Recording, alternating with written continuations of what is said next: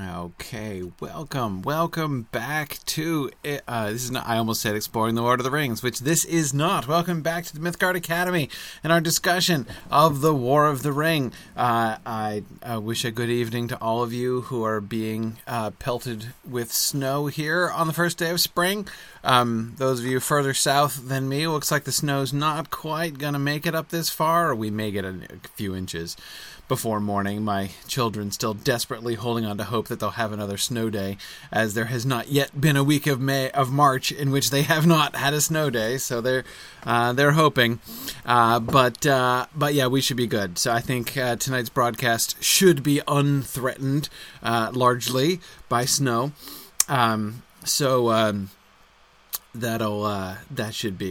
That should be fine. Anyway, but I hope that all of you who are being snowed on are doing well. I could tell. I was noticing that this storm is coming through and hitting my old stomping grounds down there in Delaware, and I could just imagine the panic. How well I remember it, and the amusement it generally caused me. But anyway, tonight, we are headed into Mordor. So we are, you may remember that we are all caught up with our reading from last time, and I aim to remain so through next time. So let's see if I can do all of my slides again tonight. I'm feeling all cocky now. Cool. So, well, they've already called a delay there in Massachusetts. Brandon, wow. You know, back in the old days, when I was a kid, they never did that. They never called it in advance. Oh, well. Anyway, okay. So, let's talk about the dead marshes and stuff, because that's where we're beginning. So, so tonight's class is called The Right Road for Mordor, because, of course, Tolkien is still trying to figure out what the right road is for Mordor. It's kind of amusing, of course, in the light of the modern meme culture, that to see what a difficult time Tolkien actually had figuring out how one does in fact walk into Mordor. Right, it can be done, but he kept changing his mind about how that was meant to happen. So anyway. Let's start with recalling. This is a quotation, of course. Christopher Tolkien gave us this again, which he had also given us back in, I believe it was The Treason of Isengard. But it was a while ago. It was in that story for Scene from Lorien outline. But so this is just to remind us. This is that old outline, that very first outline when he was first envisioning the journey of Frodo and Sam with Gollum into Mordor. So just to recall that. Gollum pleads for forgiveness and promises help, and having nowhere else to turn, Frodo accepts. Gollum says he will lead them over the dead marshes to Cirith Ungol, chuckling to himself to think that this is just the way he would wish them to go. They sleep in pairs, so that one is always awake with Gollum. Gollum all the while is scheming to betray Frodo. He leads them cleverly over the dead marshes. There are dead green faces in the stagnant pools, and the dry reeds hiss like snakes. Frodo feels the strength of the searching eye as they proceed.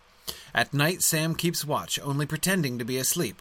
He hears Gollum muttering to himself words of hatred for Frodo and lust for the ring. The three companions now approach Cirith Ungol, the dreadful ravine which leads into Gorgoroth. Cirith Ungol means spider glen. There dwelt great spiders. So, okay. So a few things, of course. Obviously, one of the most striking things about this old outline, this being, as I recall, one of the very, very first shots he took at their journey. There's a lot here that we can see is, very much. I mean, there's a lot to recognize here, right? I mean, we can see the bones of a lot of the future story here in these initial future concepts, but there are several differences, right? Some are sort of smallish differences, which I still think very significant. Some are pretty major differences, right? One of those sort of smallish ones that I think pretty significant is Gollum's attitude towards Frodo, right? Gollum is simply flat out lying all the way from the beginning, right? He promises to help, but the entire time is actively scheming to betray him. That image of him, like, Gollum, like, evilly chuckling to himself about, the fate that he has in mind for Frodo.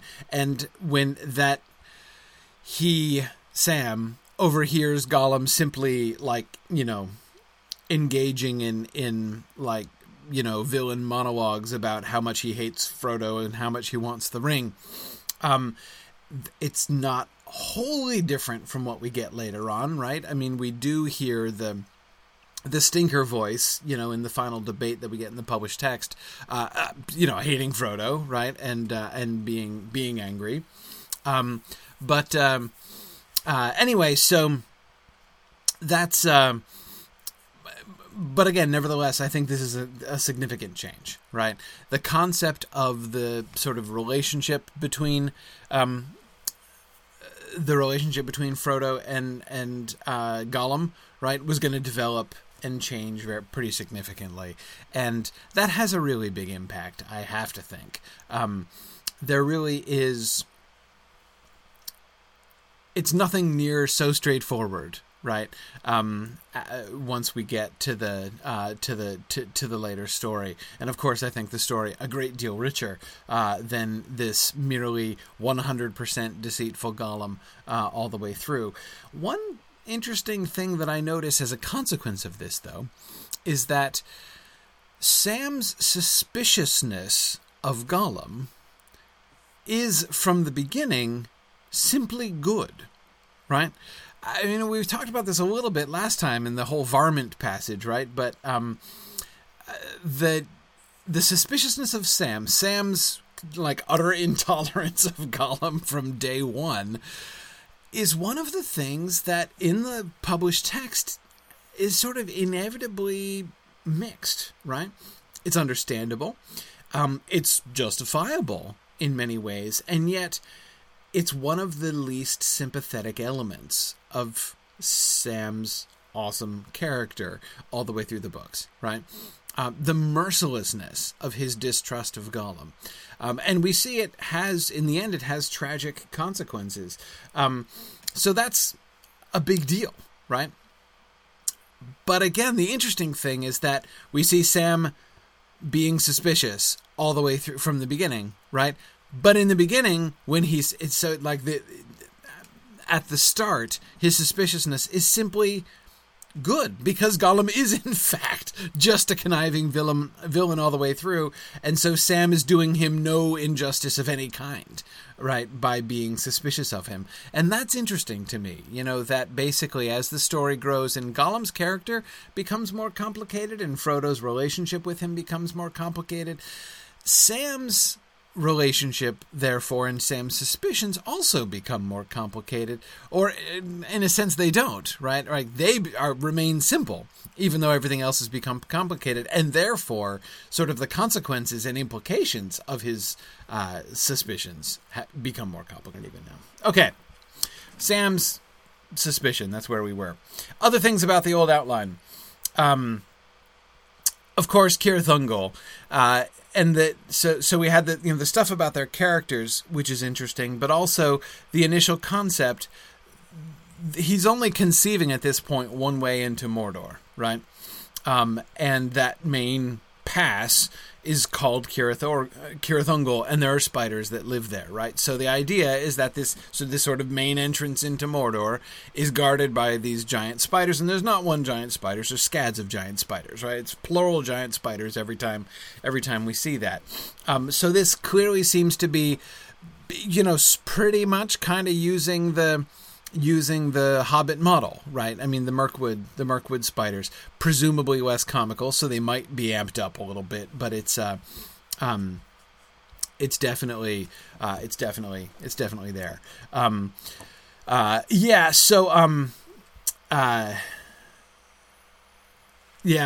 Brandon says, Ungol as in Ungoliant. It was only recently I realized that Cirith Ungol should have immediately told me what kind of being Ungoliant was, right? Or vice versa, right, Brandon? Exactly. Exactly. Also, Brandon, Spiders now in the guarding the pass to Mordor. Spiders now with significantly less comedy, right? And I doubt, Stephen, that they would even need somebody to sing a song to rile them up, right? So, it sounds like they're going to come pre-riled. At least the draft that we saw before in the Treason of Isengard certainly suggested that. And of course, the one other thing, which is sort of an obvious kind of addendum to the whole Gollum's treacherous character is more simple in this initial conception point, is that he's planning to betray him from the beginning, not just to the spiders, right? But to the Nazgul, right? There's he is trying to turn Frodo in. That's what the chuckling is about, right? Frodo wants to go just where he wants to take him, which is where he's going to be most easily betrayed. But you'll remember that one of the issues, and I remember pointing this out at the time, and are talking about this a little bit in the Treason of Isengard class. In these initial outline conceptions, as he began to think about Frodo and Sam approaching Mordor for the first time, he was working with plot concepts, right? And he was pretty emphatically not working with geography. So remember that when Gollum seemed to be like teleporting, right? How they heard the Nazgul and the army coming out of the pass, and there's Gollum and they're like somewhere else, but like Gollum is running back and he's running and he seems to be covering miles and miles, like Tolkien clearly not thinking or worrying about the geography here, like he's hearing something an army way off in the distance, and then Gollum is like running back and being like, hey, Nazgul, the ring bearer is right over there, and running back to try to capture Frodo. But again, the whole point was Tolkien had the concepts, right? He had the story concepts, he had the character concepts, but he didn't have the logistics worked out. And of course, that's one of the main things that we see as we work through these two chapters tonight, the Passage of the Marshes and the Black Gate is Closed. We will see him working out the logistics. And as he does, this whole question of where is that pass again, and what does it do, and how do you get in, and how are they actually going to get in anyway, begins to become a problem. And you'll recall that this was always a problem, right? At the end of the day, he ended up getting stymied.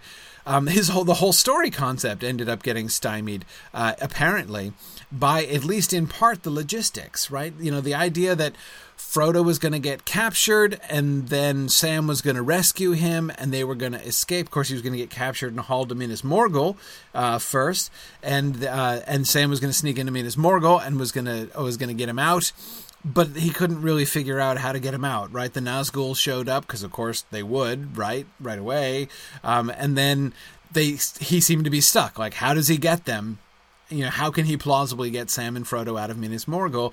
And as you'll recall, that's where the whole thing trailed off. He never went back. He never finished those outlines and those, in some places, quite long and detailed, plot schemes with dialogue and stuff. It kind of fizzled at the rescuing of Frodo from Cirith Ungol. It wasn't Cirith Ungol, actually. It was Minas Morgul, I mean.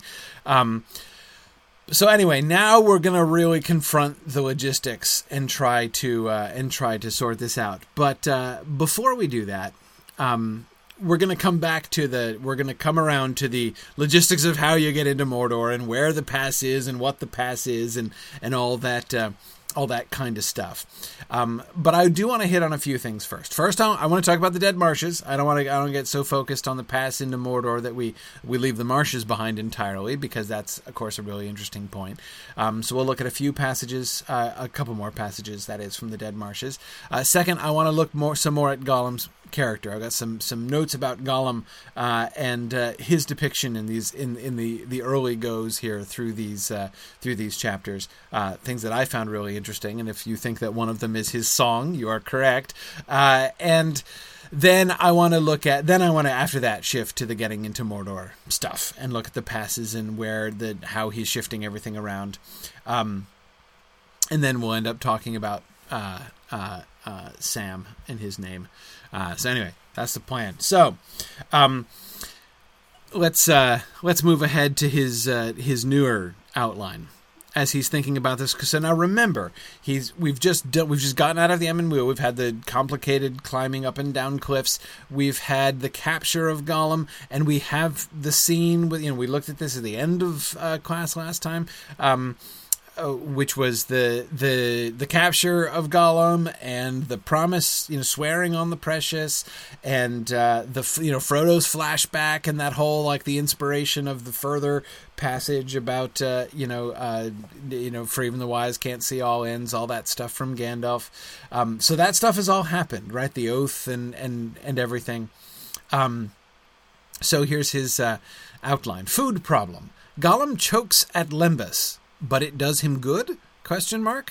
Goes off and comes back with grimy fingers and face. Once he heard him crunching in dark. That's, by the way, just a really nasty image. Just hearing the crunchings from Gollum off in the darkness would be really creepy. But anyway, of course, the reference to the Lembas is a really interesting one, right? I mean, you'll recall that in the published text, Frodo says that, perhaps Gollum can't even try to eat it now, but that he thinks it would do him good if he did, right? And it's interesting to see that Tolkien was actually positing that he chokes out it, but it does, in fact, do him good. So that, the first connection between Gollum and Lembas was of Gollum actually being in some way benefited by the Lembas. It sounds like initially he was going to choke on it, but choke it down, right? So he was actually going to eat it, even though he was going to, choke and gasp and presumably complain about it. And that it would do him good in some way. I am really interested to think about what that would have looked like, right? What good would it have done Gollum? I'm wondering even, is this the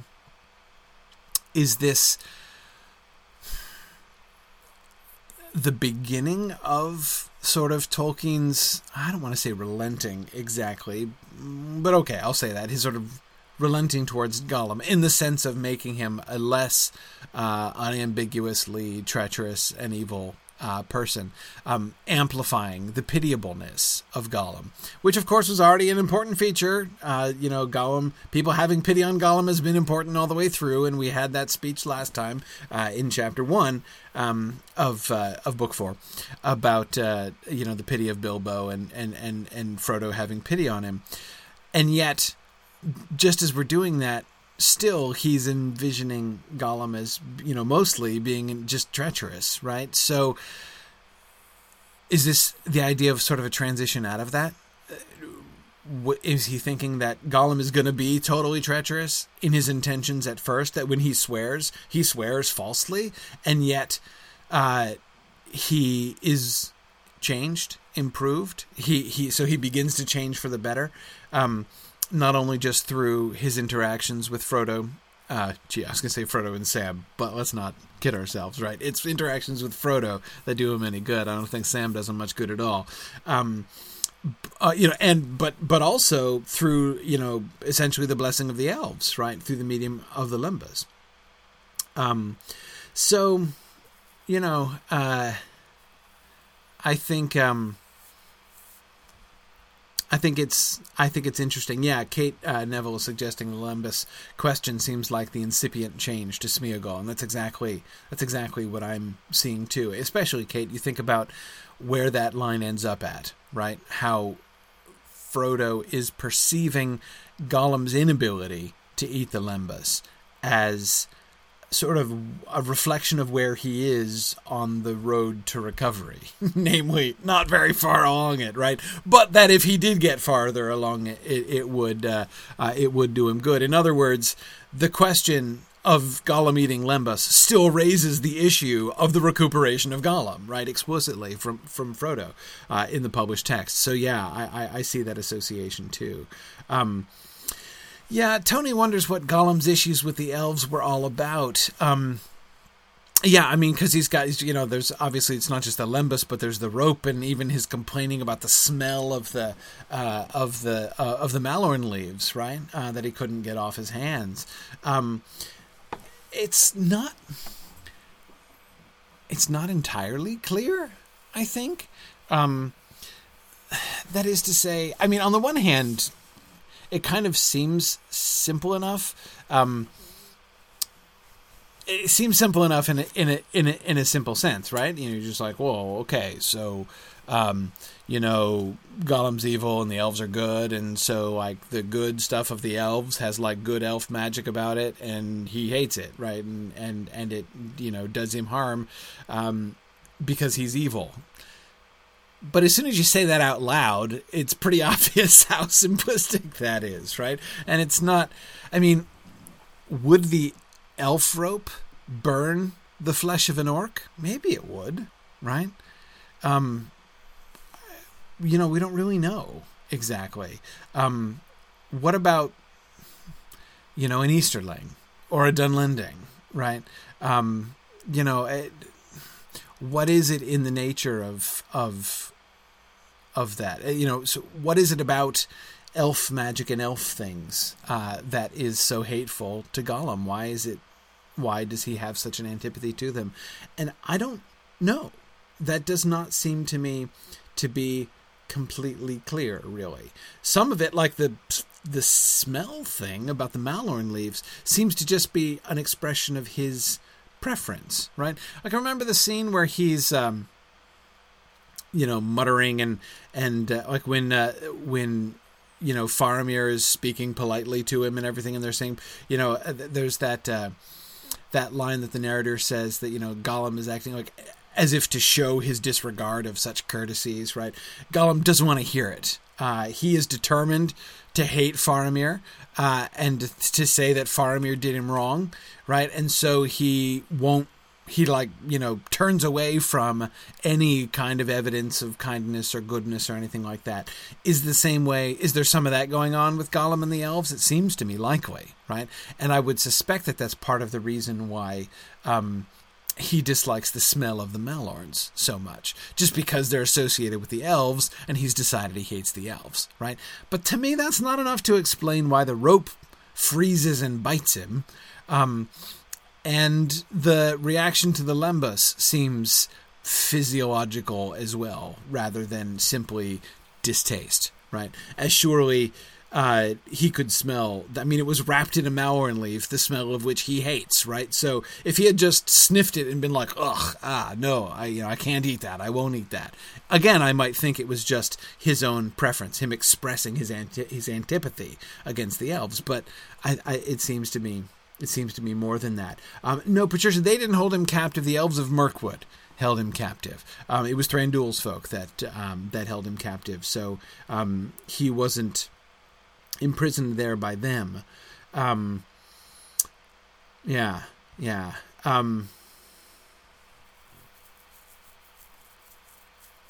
It's possible, Tony, that it is like the glue-blowing sword, that it just knows an enemy. That there's a similar kind of elf magic in the rope as there was in the swords, right? The swords from Gondolin.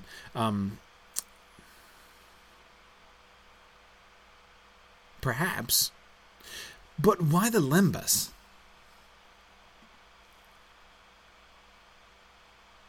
I don't know. The Lembas makes less sense to me in this way, because Lembas...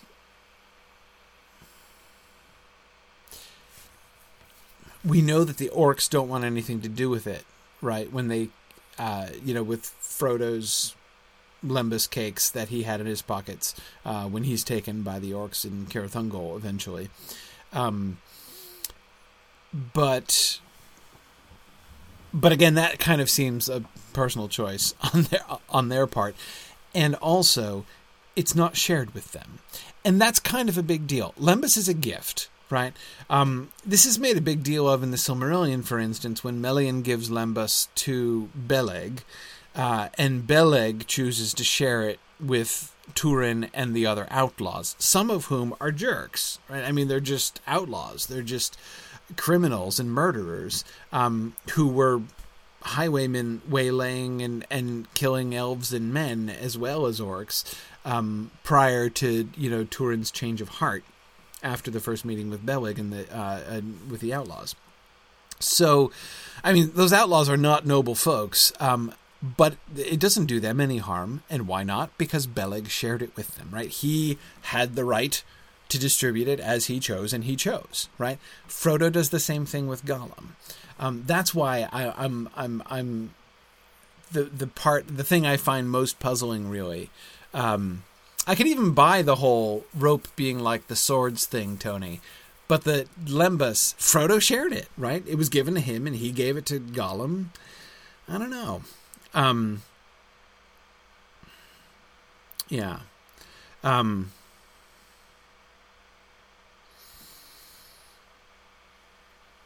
wonder. Maybe Tara's wondering if it's not the presence of a negative, but the lack of a positive, and that only elf friends get the benefits. Well, no, but again, see, the Turin and the Outlaw suggests to me that, again, it's not about any qualification of the eater so much as the intention of the giver, as far as that is concerned. Yeah, I don't know. And Mike, I can certainly, yes, there is an unthinking inherent magic in everything the elves craft. They put some of the thought of all the things that they love into everything that they make, right? And that's what hobbits call magic. Yeah, there is. My only question is, why should it operate like that? Like, that's what I don't exactly understand. Yeah. Yeah, Ollie is saying it's perhaps the problem is in Gollum, that he rejects anything that's good, and it may well be. I mean, I think it may be a reflection of his own choice. That, Ollie, would seem to be Frodo's theory in the published text, right? Yeah. Right. Well, sorry, I didn't even finish reading this passage yet. let's move forward. Next chapter. I always love this. There's nothing that I find more adorable than Tolkien's initial concept of what his chapters are going to cover. Right. It's great fun. Tolkien. Gollum takes them down into the water gully and then turns away eastward. It leads to a hard point in the midst of the marshes, over dead marshes, dead faces. In some of the pools, if you looked in, you saw your own face, all green and dead and corrupted. To Cirith Ungol. Change in Gollum as they draw near. So this was the first conception of the dead marshes, right? Are we going to get the dead faces of, soldiers of years past? Yeah, sure. But that's not the central point, right? That's not the point he includes in the outline. In the outline, the emphasis is on the fact that your own face is reflected back, green and dead and corrupted. So what is the nature of the power of the dead marshes? And where does that power come from? This question is something even more seems to me to be a sharper question in this with that element than without it. But we'll come back to that.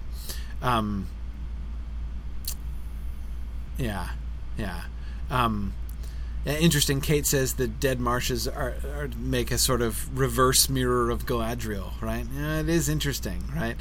Thinking about the whole looking into the reflection of water thing, the mirror of Galadriel. Well, it feels like forever ago now, right? As we've been going through the history of the Lord of the Rings, but of course, in the published text, it's not so long ago that we did the mirror of Galadriel. Anyway, but more on the dead faces. They come to a point where the gully falls into the marshes. So this is the fuller text. That was the outline. Brief description of these, which take about 3 to 4 days to cross. Pools where there are faces, some horrible, some fair, but all corrupted. Gollum says it is said that they are memories, of those who fell in ages past in the battle before Endur, the gates of Mordor in the great battle. In the moon, if you looked in some pools, you saw your own face fouled and corrupt and dead. describe the pools as they get nearer to Mordor as like green pools and rivers fouled by modern chemical works. They lie up in foothills and see armed men and orcs passing in. Soon all is clear. Sauron is gathering his power and hiding it in Mordor in readiness. Swart men and wild men with long braided hair out of east, orcs of the eye, etc. Okay.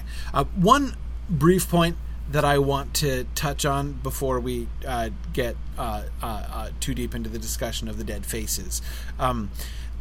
Dating, right? There is that passage, and again, Christopher Tolkien, in his notes, has been very firm about this, and I'm sure he has really good reasons, but he hasn't yet made them apparent at this point in the text, right? This is the second time that we have seen that Tolkien seems to be entertaining the idea of a short Third Age, right? Gollum said in the dialogue that when Frodo mentions that Isildur took the ring from the enemy's hand, Gollum hadn't heard that. That's news to Gollum, right? And Frodo says it's because it hadn't happened yet when he was a kid, right? Remember, Gollum is about 500 years old. You'll remember also, just a couple chapters ago, that Tolkien was plainly toying with the idea that Eorl the Young rode to the succor of Isildur and Elendil and Gil-galad at the Battle of the Black Gate, right? And so, therefore, he was contemplating the extreme protraction of the Third Age into, so that the loss of the ring, the enemy only lost the ring 500 years ago. Now, in his note to the Eorl the Young thing, where it is perfectly clear that Eorl the Young came to the aid of Elendil himself, right? In his footnote on that passage, Christopher Tolkien says, he briefly toyed with this, but he quickly, totally rejected this, or this is odd. He was really playing down the idea that Tolkien was serious about making that thing. And then when Gollum says that thing about that Gollum himself was alive during the time of the battle, that this happened when he was a kid, Christopher sort of deflects that. And, in his, he's like, well, no, surely what Gollum meant was that when he was a kid, the stories that were told him when he was a kid came from those times, right? It's not that Gollum was actually alive at the time of the Battle of the Black Gate. But again, I'm remembering the Eorl the Young thing, and I'm like, it kind of sounds like he really is still thinking, or at least considering the possibility of making the whole Third Age be 500 years long to this point. And that doesn't seem to me to be a completely insane idea. I mean, we talked about it at the time. It does leave the time remaining for the rise and fall of Gondor is relatively small, but it's not an impossible time frame. It would be a little bit challenging. But anyway, I'm not sort of insisting on it, but I'm a little bit puzzled so far at the stridency with which Christopher Tolkien is denying that it's even really a possibility at all. He's so firm about it that I'm perfectly willing to believe him, because he probably has a good reason for saying that. But like I said, he hasn't presented it yet. Anyway, so I wanted to just briefly mention that.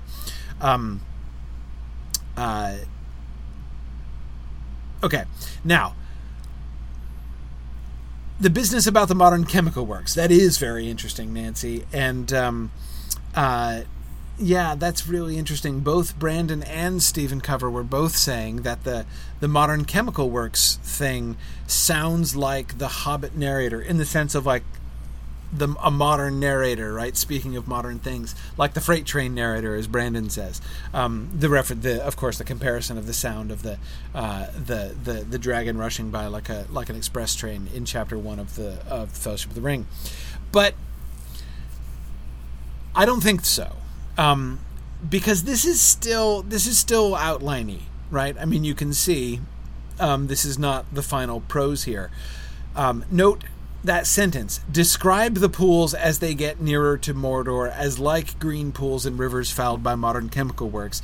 I don't think that means he's going to actually necessarily literally compare them to modern chemical works. It's just he's saying this is what I want to describe, right? So imagine green pools and rivers fouled by modern chemical works. Describe it to make it sound like that. This sounds like a note to himself, basically. Rather than something that he's actually going to say in the text. Not that I think it's impossible that he would say this in the text, but it doesn't seem to me clear that he was planning to actually allude to it in the text. Now,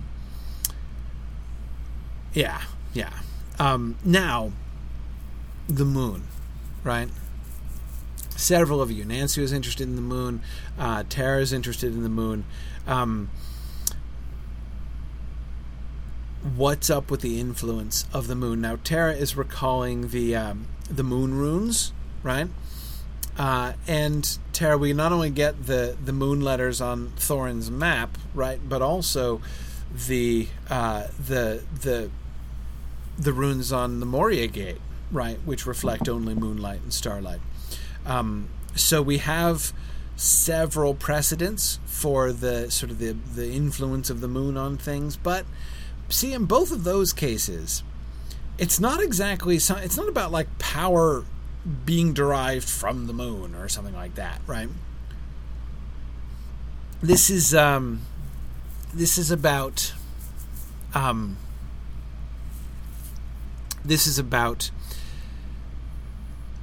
the working of something which uses the moon as an implement, right? Like the special ink that's used to make the moon letters, such that only a moon of the type on which it was made, will show it up, right?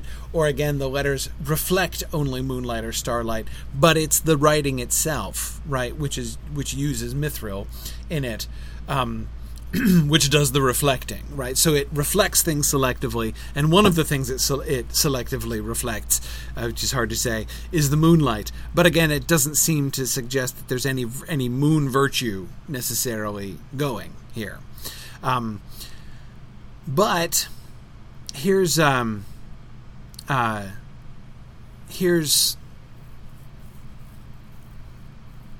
quick thought, though. What's the influence here? What is the effect of the moon? In the moon, if you looked in some pools, you saw your own face fouled and corrupt and dead. Why should the moon be crucial to that? And yes, Rachel, I do understand the word corrupted in this sense, meaning decayed. I don't think it means evil, like to see your face morally corrupted, right? Your face like, a mask of like evil desires or intentions. I do believe that corrupted means rotten. Yeah, decayed.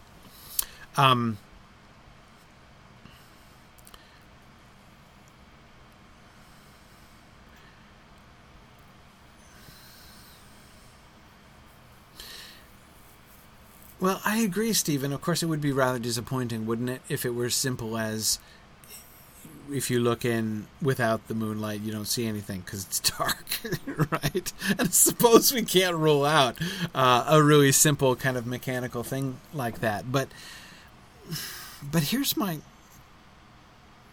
quick thought. Remember the symbol of Minas Morgul as it's described? Right? The moon defaced by a sickly face. The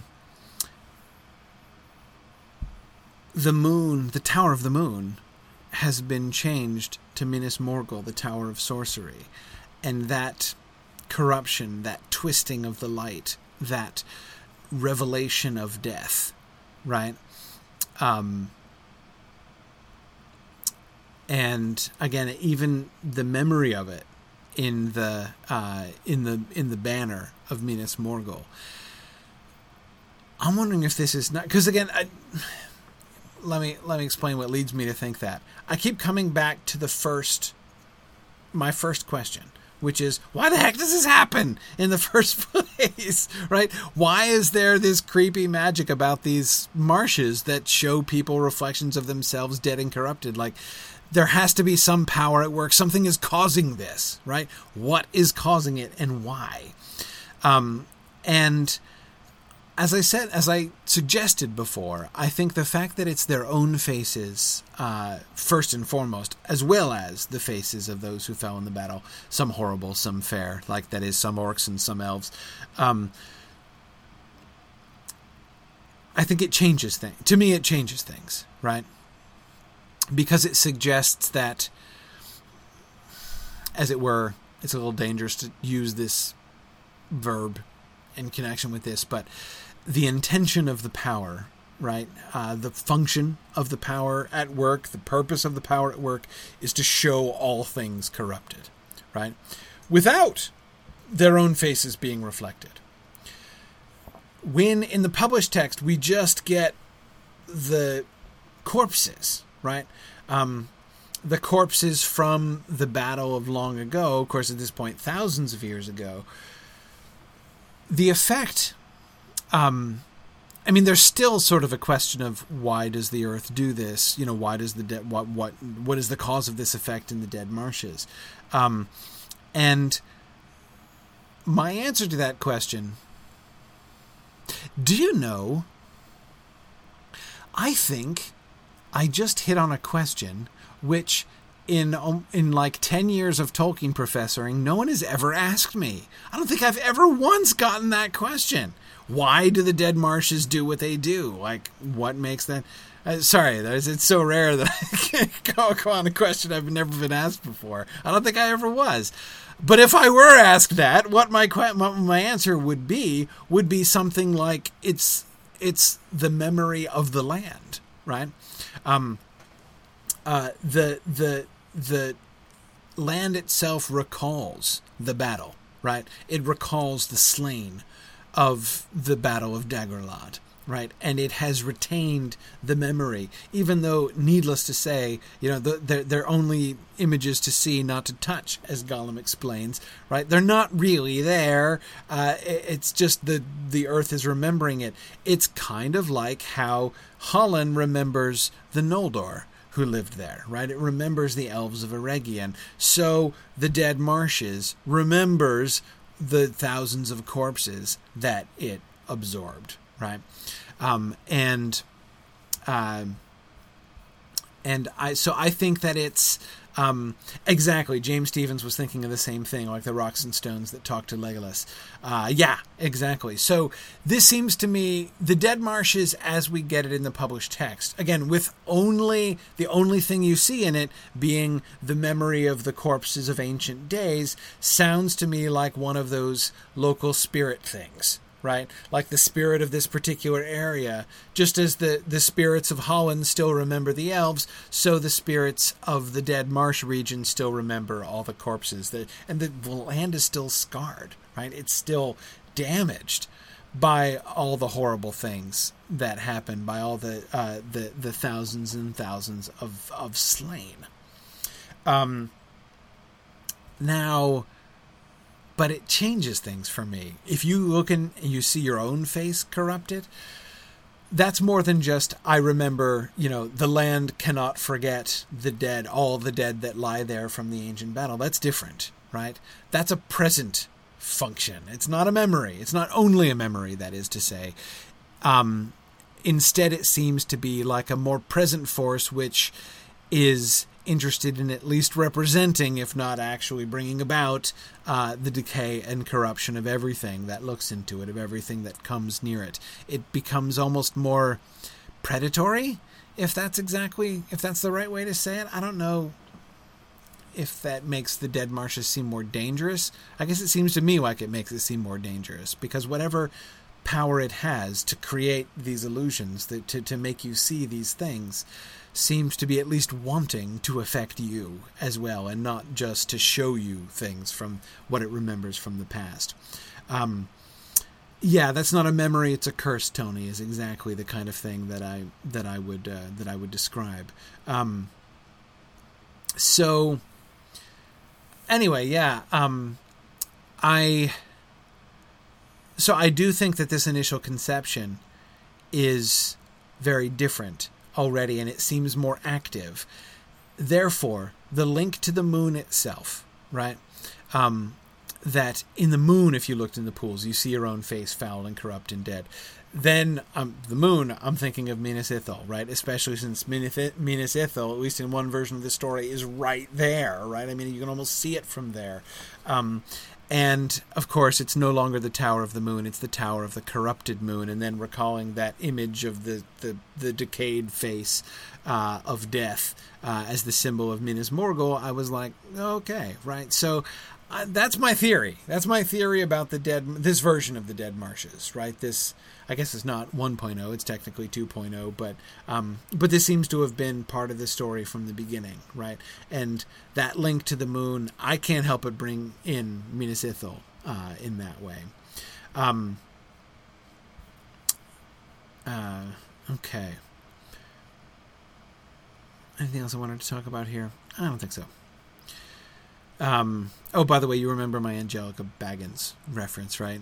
My subtitle for this slide was Angelica Baggins got off easy. Of course, you'll remember Angelica Baggins is the one who gets the convex mirror from Bilbo when he leaves, because she, too obviously considered her face shapely. Good thing Uncle Bilbo didn't have access to this kind of mirror. He might have cured her entirely of looking in the mirror, not to mention given her lots of psychiatry bills. Anyway, Gollum's internal debate. Of course, one of the great highlights of the Dead Marshes trip in the published text. Gollum sleeps quite unconcerned, quietly at first, but as they draw near to Mordor, he seems to get nightmares. Sam hears him beginning to hold colloquies with himself. I love that expression, by the way. Excuse me, I'm holding a colloquy with myself. I'll be with you in a moment. I think I'm going to use that. Anyway, it is a sort of good Smeagol angry with a bad Gollum. The latter grows filled with hatred of the ring-bearer in longing to be ringmaster himself. Laid up in rock near gates, see great movements in and out. Explanation of why they had escaped the war movement. They lie up in day in beds of reeds, feeling of weight. Ring feels heavier and heavier on Frodo's neck as Mordor approaches. He feels the eye. Okay, so some of this stuff we can begin to see. Right, we recognize, much, and we can see these things being just taken up into the ultimate text, the feeling of the eye, the weight of the ring, right, all that stuff. The movements of armies in and out of the gates. They're not looking at, of course, constant movements of armies, but it's pretty clear that there's a pretty good flow in and out, or in chiefly, right, of course, as they're standing there. But the colloquy, right. This already seems to be moving along, right? We now have this division between the concept of the good Smeagol, which was not clearly in evidence at all before. Now seems to be popping up, right? And the thing that was fascinating here to me is that it almost sounds like. Yeah, Mike, that's exactly what I was interested in too. Mike Moore is also interested in the fact that it's Smeagol who's the angry one, right? And he's angry at the bad Gollum. Exactly, yeah. No, that's, Mike, I think that's fascinating, isn't it? The subject of the debate is not the two of them deciding what to do with Frodo. It's good Smeagol trying to tell bad Gollum to pipe down. So here's bad Gollum filled with hatred of the ring-bearer and longing to be ringmaster. And there's good Smeagol trying to beat it down. And he's ticked off, right? He's ticked off at the bad Gollum. That's really different, right? And Lynn, that's a wonderful point. Lynn points out that the very significant for the juxtaposition here between ring-bearer and ringmaster, right? Huge gap, right? There's a world of difference between being the ring bearer and the ring master. And of course, that's that's like the nutshell version of Frodo's hardest task, right? Remain the ring bearer without becoming the ring master, without seeking to become the ring master. But anyway, yeah. Okay, I will briefly acknowledge Arthur and Matthew, your circus jokes vis-a-vis Ringmaster. But anyway, the anger comes from good Smeagol. And that seems to me, actually, the thing that fascinates me most about that is that this seems to swing Gollum further to the other side, right? At the beginning, Gollum was entirely on the one side, right? He was just treacherous, straight up, all the way through, right? No sign of a good Smeagol at all, right? In that first outline. But now, the idea that this is primarily good Smeagol trying to shout down the bad Gollum and being angry at it seems to push the good Smeagol more in control, actually, to make him more prominent than he is in the published text. It is not the good Smeagol that wins the debate, and you do not get the sense from the colloquy as it is finally represented in the published text. That colloquy does not sound like it is premised on the good Smeagol merely attempting to shut up the bad Gollum. He's resisting the bad Gollum, but kind of weakly and sort of retreating as the conversation goes on. So he's firmer in standing up to him at the beginning, but he's never just angry at him, right? The premise of it is never just him trying to get the bad Gollum to shut up. So anyway, that's interesting. Stephen Cover says, is this the effect of eating lembas? Well, you've got to wonder, right? Did Gollum eat the lembas, and this is what happened, right? The good Smeagol emerged as a consequence of that. That seems to me to be one implication. I mean, that seems to me a logical. I mean, I'm not sure that it's true, but that does seem to be a logical reading of that reference to it doing him good earlier on. Yeah. So that's really fascinating, and I think that we will see some continued development where he's going to kind of dial this back a little bit, I think, or kind of come back more towards the center. But notice that even the bad Gollum desiring to be ringmaster himself, doesn't sound very radical to us, right? Because, of course, we're used to that. This is going to manifest itself in the Gollum the Great discussion and, they eat fish from the sea 3 times a day. But, so we're familiar with this concept, but remember how far away that is. Even when Gollum was stinker all the time, right, in that first projection in Tolkien's initial concepts, he was stinker all the time, but he,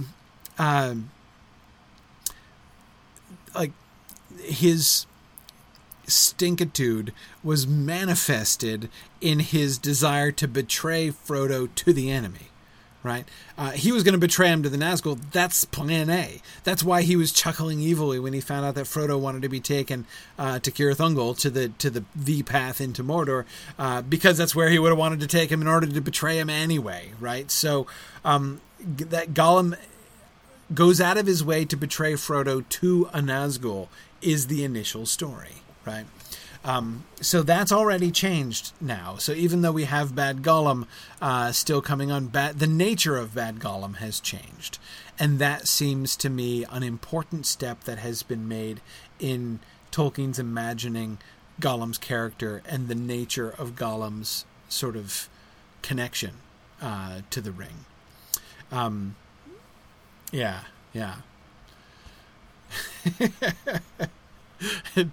Tom Hillman wants to introduce the hashtag stinker all the time. Yeah, that would be a good hashtag. All right.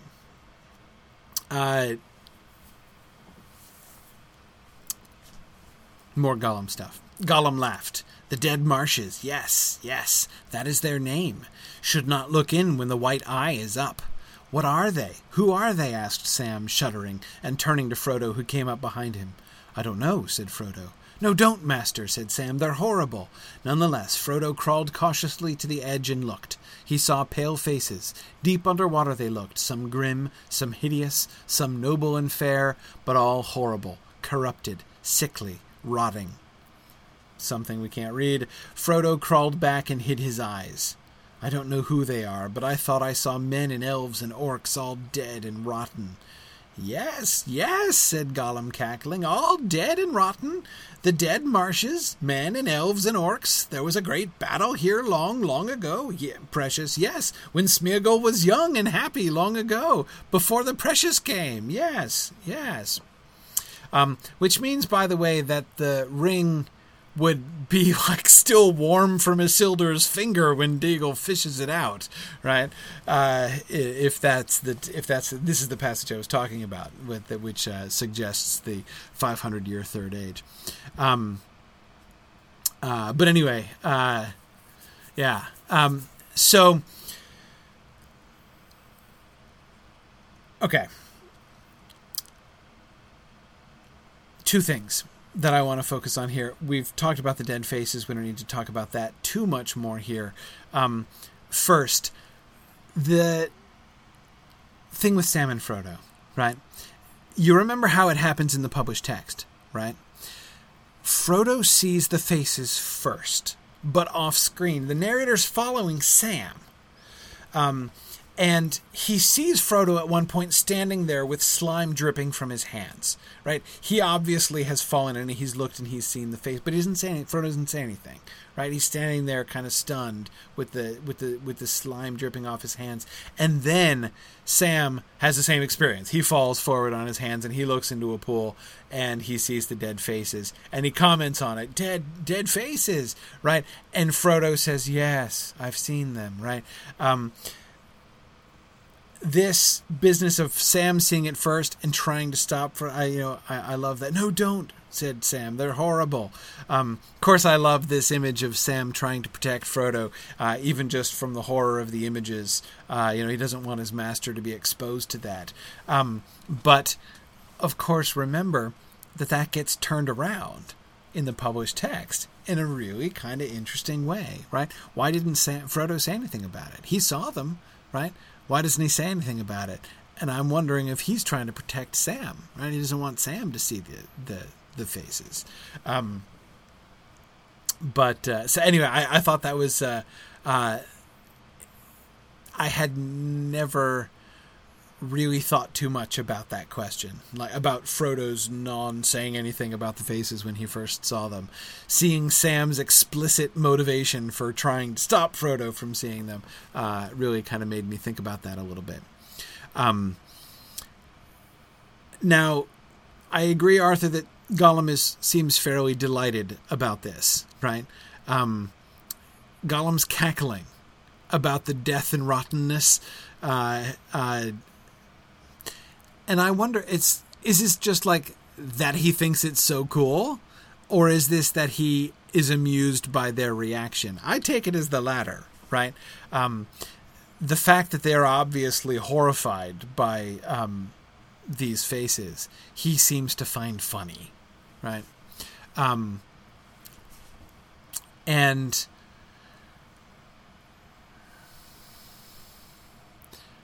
I'm not sure where that fits exactly with Gollum as we're seeing him at this stage of the story. When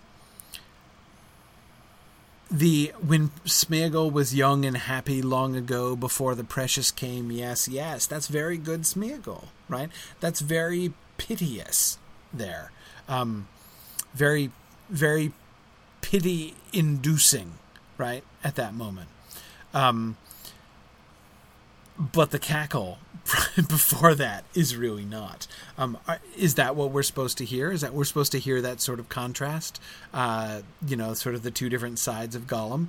That hard, mocking edge, which is comfortable with death and horrible things and laughing at those who are not, right?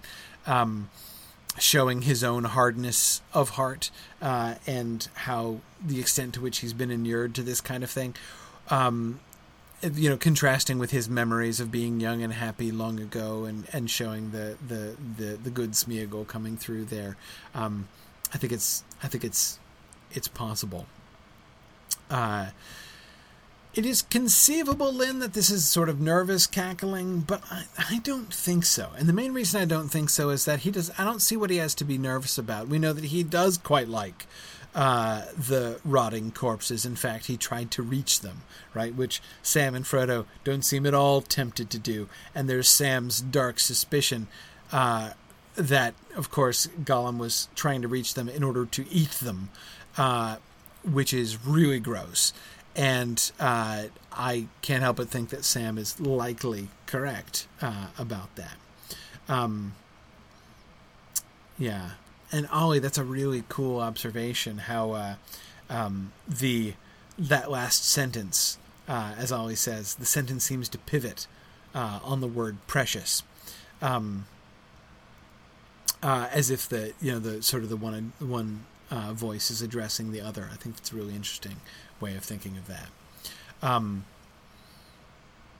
Yeah. Well, Brian, I think it's close. Brian says, does Gollum also get enjoyment from having knowledge that the hobbits don't seem to have, and in resisting the temptation to look where the hobbits can't? I agree with the first half, but not the second half, Brian. I think that he is enjoying having knowledge that they don't have, and being the one to be able to tell them of this, and to be the veteran who has seen before and is familiar with what they're just now seeing for the first time and being shocked by. That does seem to me to be very much involved in his cackling there. But I don't think it's about his resisting temptation. I think it's like they're squeamish and seeing this stuff, and he's not. He doesn't care, right? It's not about temptation. He doesn't mind, right? Though perhaps Gollum, if I said that, would say to me, he doesn't know what we minds, does he, precious? But anyway, he does not seem to mind. But the other thing, of course, that I wanted to point to, and Stephen, you were talking about the white eye. Isn't that fascinating, right? I was fascinated by that. The white eye is a name for the moon. It does draw a parallel to the great eye, Stephen. It's kind of interesting that it's like with the idea of the moon and the sun being the yellow eye and the white eye looking at you. It does present this really interesting sort of worldview of Gollum's, right? With him sort of projecting the great eye of Sauron. Everywhere, like the whole world has the great eye looking at him and stuff. That's really interesting. But of course, you know what it made me think of? And, there's the question, why does he change it, right? Why does Tolkien change that? Because, of course, as you'll remember in the published text, it's the white face and the yellow face. My family, by the way, has taken to teasing me about this. I really dislike the glaring sun, being out in the glaring sun, and especially I think since I went balder and now I like burn on my poor scalp now more easily, and so I don't like being out in the blazing sun, and so whenever I'm covering my eyes and complaining about the sun, my family will be like, curse the yellow face. Anyway, Kate, that's exactly what I was thinking too. Stephen and Kate, it recalls Bilbo's riddle, right? An eye in a blue face said to an eye in a green face. For him to call the sun the yellow eye, it would have to mean one of two things, right? It would have to either mean that he has adopted Bilbo's riddle as his vocabulary now. So when he goes out, he's thinking of Bilbo's riddle, and so he calls it the yellow eye because that's what it was in Baggins's riddle, right? And so he calls the moon the white eye. It's I don't know. I think I love that concept, right? The idea that Gollum has spent so long replaying the riddle game and the meeting with Baggins over and over and over in his head that now, that's his vocabulary, right? So he calls it the yellow eye from now on. I think that's really neat. I really, really like that. I don't know if it had anything to do with why Tolkien changed it, if he decided he didn't want Gollum to be basically using Bilbo's vocabulary. Or, of course, because if you think about it the other way, this is Gollum's vocabulary, if he's always called the sun the yellow eye, why on earth, did it take him so long to guess that riddle, right? That would have been the easiest chestnut of all for Gollum if he'd routinely called the sun the yellow eye. Anyway, we don't know exactly why he made that change. Yeah, and Kate points out that when he changes it, when Tolkien changes eye to face, he does put in the reference to the fish riddle, and Ollie was just pointing that out too. So that this idea of Gollum continuing to sort of obsess over Bilbo's riddles, or rather of the riddle game with Bilbo, because of course there is a major difference, right, guys? That the inclusion of the fish riddle, or really the elaboration of the fish riddle, it does suggest similarly that he has been kind of dwelling on this, right? So that now it's like, if I ask the fish riddle again, I could do it even better, right? He's been rehashing the riddles over and over. But of course it's different, right? He's not obsessing about Bilbo's riddles. He's elaborating his own. Yeah, and Brian, of course, he didn't have any reason to call the sun or moon anything while living in the cave. And we're told by the Hobbit narrator that he'd almost forgotten the sun. Gandalf says that as well. That's a quote from Gandalf. But he could barely remember it. Such forgotten things as sun on the daisies. Anyway, yeah. Tara, I don't know what I don't think you see anything in the water when the yellow eye is up. This is, again, what led me to the Minas Morgul thing, right? Because I don't think it's just you need light to see something, and when you see something, you see the corruption. I think it's a moon thing. Yeah. Anyway. So I like the yellow eye. I think it's pretty cool. Anyway, there it is. Let's look at the song. Okay. The cold hard lands, to feet and hands they are unkind. The wind is shrill, the stones are chill, there's naught to find. Our heart is set on water wet in some deep pool.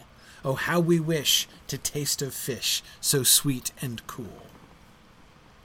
Okay, so you may remember in the published text, his song goes, the cold hard lands, they bite our hands, they gnaws our feet. The rocks and stones are like old bones, all bare of meat. But stream and pool is sweet and cool, so nice for feet. And now we wish, and then he stops and says, what does we wish? And that's when he segues into the fish rhythm. So, or the fish poem. The cold hard lands, to feet and hands they are unkind. The wind is shrill, the stones are chill, there's naught to find. One simple observation about that first stanza, and this may seem simple, but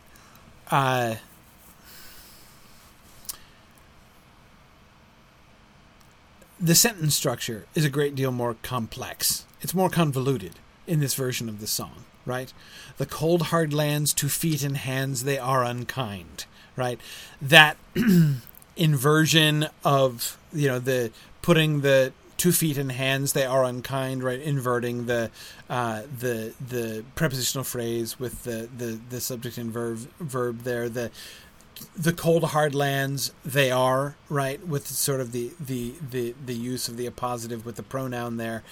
It's fine, right? There's nothing super weird about it, but it is formalized a little bit. It's complicated, right? That's not how Gollum normally talks. The cold hard lands, To feet and hands they are unkind. Right? That's nothing like his normal speech.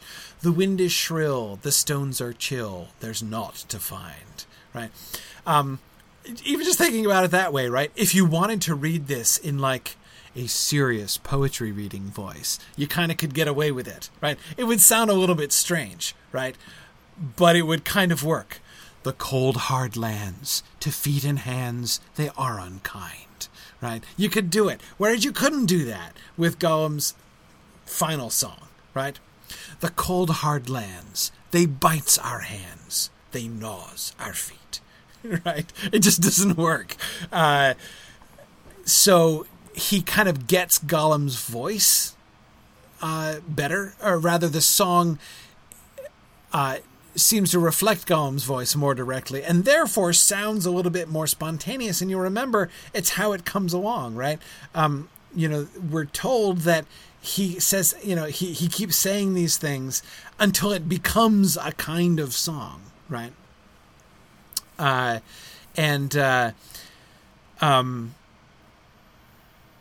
But this seems to be more a like, I am composing verse here, and I'm going to invert the word order so that I can arrange my rhymes appropriately.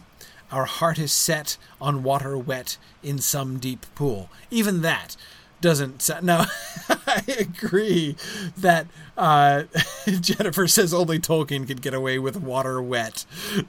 Right? Yeah, it's true. But even there, our heart is set on water wet in some deep pool. That doesn't sound like Gollum too much to me. Oh, how we wish to taste of fish so sweet and cool. That last part sounds much more Gollumish to me. But even there, to taste of fish? Seriously? To taste of fish? Again, that's also still not how... oh, how we wish sounds like Gollum, chiefly, I suppose, because it's using first-person plural. But it does still sort of sound like Gollum. Yeah, the tone and phrasing is not the Smeagol we know and love, Arthur, I agree. Yeah.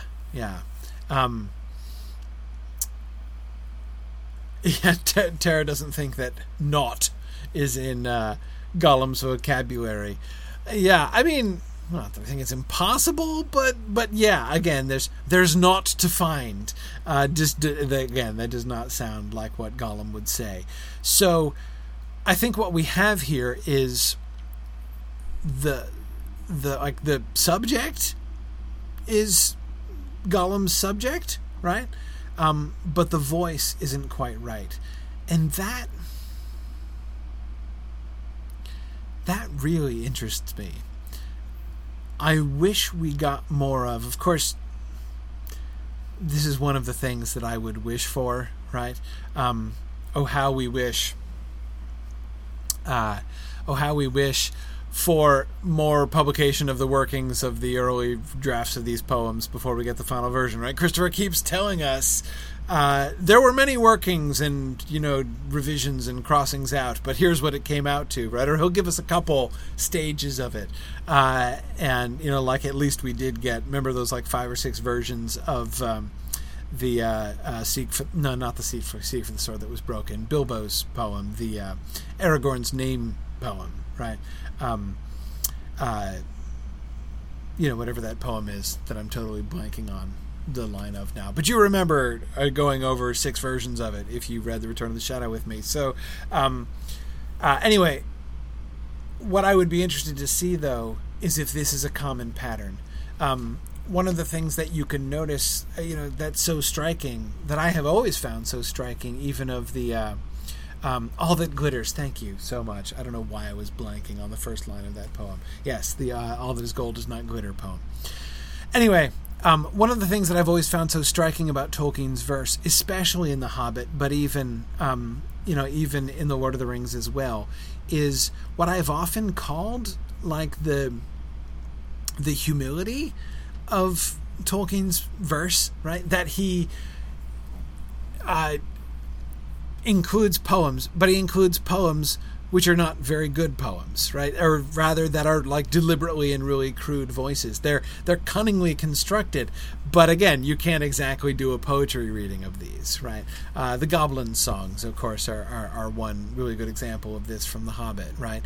Even the elves' Tra-la-la-lolly song is another different kind of example of the same thing, or the Barrel song by the elves. Again, none of that is like earnest poetry, but he, at the risk of being considered a childish and simplistic poet, which many do, in fact, consider him to be, he does do these poems in the voices and fitting the occasions of the songs as they're sung in the story. And I wonder how many of them. I wonder how many of them emerged like this. You see what I mean? That is, concept first, and then we make it fit the voice. It's hard because some of them, of course, some of the poems pre-existed the story. This is especially true in The Lord of the Rings. More true in The Lord of the Rings than it is in The Hobbit. In fact, I can't think of a single example of a poem in The Hobbit which pre-existed the story. I think there's a 0% recycling rate, as far as I know, for any of the poems in The Hobbit. I'm pausing and saying this really slowly, hoping that exceptions will occur to me before I finish my sentence. The riddles. Well, no, not really, Bruce. I mean, he made them up. I don't think that he had made them up. Like, my point is, he's not taking poetry that he'd written 20 years before and putting it into The Hobbit. He does that all over the place in The Lord of the Rings, right? That's where the Man in the Moon poem comes from. That's where the Troll poem comes from. That's in a really indirect sense where the Oliphant poem comes from, though not really.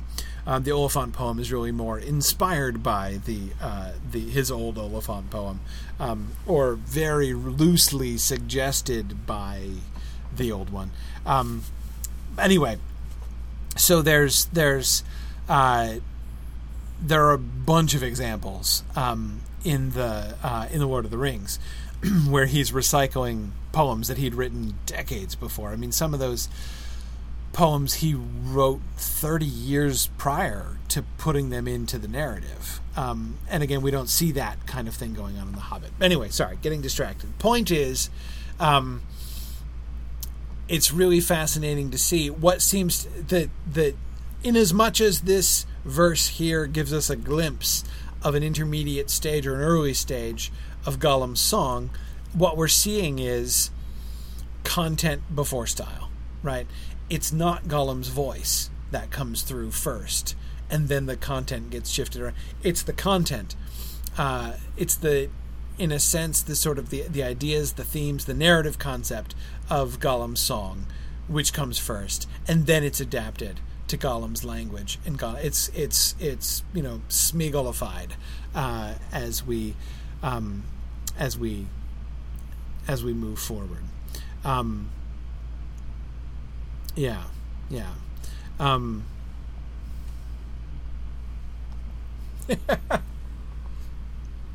Stephen is asking if I don't think that Chip the Glasses and Crack the Plates was written when he was a wee lad doing household chores. Can't rule it out, but we don't have any evidence that it pre-existed. Might have done, who knows? Can't rule it out, but I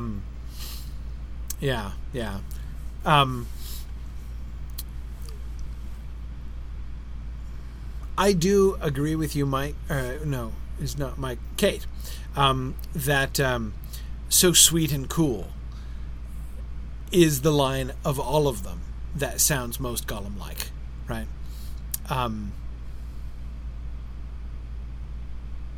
The Cold Hard Lands, that's pretty Gollum-like too. First line and last line, right? First line and last line are the most Gollum-like, I think, the most Smeagolified of all of them.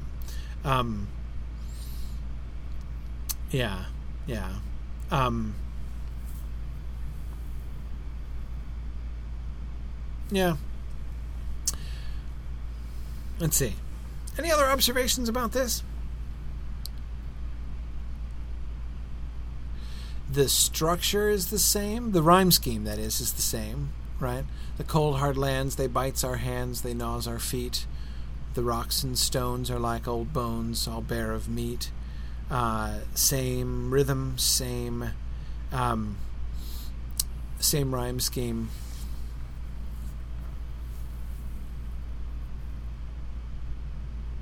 But stream and pool is wet and cool, so nice for feet. That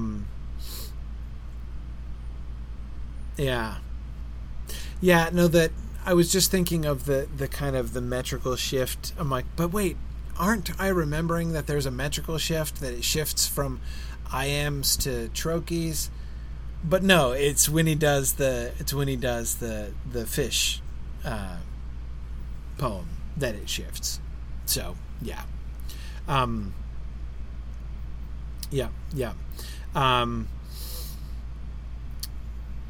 So that's not relevant here.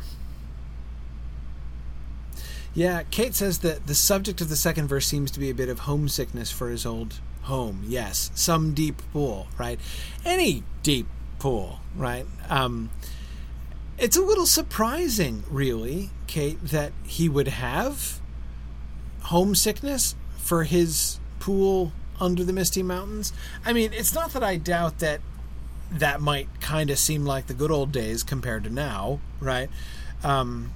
Now that he's been deprived of the precious, he'd look back at any time with the precious as better, in some sense, or in some moods anyway. But it's not like he was especially happy there. We get nostalgia for the old days before the precious came, right? But we don't get it. I don't think we ever catch him being nostalgic for the Misty Mountains before. But that's a really interesting point.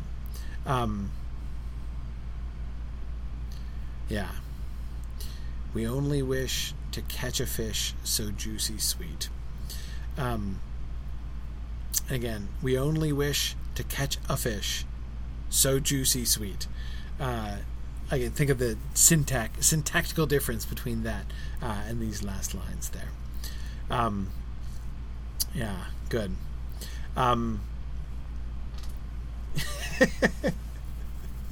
Too many syllables, Tom. Tom is composing new verses. All I want is a pool somewhere far away from the white eyes stare. Yeah, that works. It works. But it's too many feet. Too many feet for this song, though.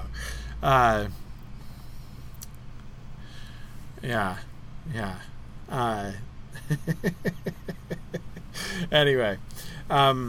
Okay. But let's keep going, because I'm running out of time. All right. This is Christopher's introduction to the Black Gate is Closed chapter. Here I restrict my account to the portion of the new chapter that corresponds to the Black Gate is Closed. This was a part of the narrative that largely wrote itself, and there is not a great deal to record of its development. It was achieved, also, in a much more orderly fashion than had been the case for a long time. Here there is a continuous and for most of its length readily legible initial draft, which extends, in fact, to the point where the Black Gate is closed, ends in the Two Towers, and then becomes a brief outline that brings Frodo, Sam, and Gollum to the crossroads and up the stair of Cirith Ungol, showing that at that time my father had no notion of what would befall them on the southward road. He headed this draft Cirith Ungol, the original title of the Passage of the Marshes, sure that he could get them there within the compass of this new chapter. But Cirith Ungol now bore a different significance, from what it had when he had given it to the previous chapter, right? Cirith Ungol now no longer the Black Gate, no longer the primary entrance into Mordor. Now it's the side passage, right, with the stair and everything, though still with spiders in. Now, so his original thought, right, that the chapter which is the Black Gate is closed, he's going to get them from the Dead Marshes all the way up into Cirith Ungol in one chapter, right? That's really great. The thing that I love about this is I don't just mean to tease Tolkien in retrospect about what he thought the chapters were going to be. Again, the reason that I find this so delightful, the reason that that I really love these references is I love seeing the story unfolding so spontaneously before Tolkien. I love how delightfully unsuspicious he is of what lies ahead, right? How delightfully ignorant he is of what lies in wait. He has no idea, clearly not yet any idea, that there is a Gondorian captain lying in ambush along that road down to the south, and Tolkien himself has still not yet detected the ambush, right? Faramir is going to appear, and he does not yet have any idea that Faramir is going to appear. But at the same time, we get a contrast, right? That is, while we are reminded of Tolkien's, ignorance of where the story is going to go, we also get a reminder of how quickly this is writing itself, right? So his laboring at the beginning, we saw how he was struggling with the story in the attempt to escape the Emyn Muil. He was having a really hard time hashing all that out. Now he's hit a smooth patch, right? The story is unfolding itself. And I think those two things seem to go together, right? The fact that this story is unfolding itself and everything is going smoothly now and he feels confident in what's ahead, not having any idea that it's in fact going to be, 4 more chapters before he gets to the Stairs of Cirith in fact, when it really gets to it. But again, those two things seem to be connected. Right, that when he is in this kind of a flow, these things come up and captains of Gondor jump out of the bushes at him, and he really doesn't have any idea. But no, Bruce, I don't recall any reference to a brother, but I don't think Boromir ever did have a brother. Like the references that Boromir makes to the vision coming to his brother. That's retcon. I'm pretty sure that doesn't happen in the early Council of Elrond's stuff there. Yeah. Anyway, okay. So speaking of things going smoothly, the thing that wasn't going, the story was going along smoothly. The conception of Mordor and how to get into Mordor not going so smoothly. So let's sort this out. Okay, so this was the most surprising bit. On the far east horn of the gates is a tall white tower, Minas Ithil, now Minas Morgul, which guards the pass. It was originally built by the men of Gondor to prevent Sauron breaking out and was manned by the guards of Minas Ithil, but it fell soon into his hands. It now prevented any coming in. It was manned by orcs and evil spirits. It had been called Neleg Thilim, changed to Neleglos, the Gleaming, changed to the White Tooth. Okay. So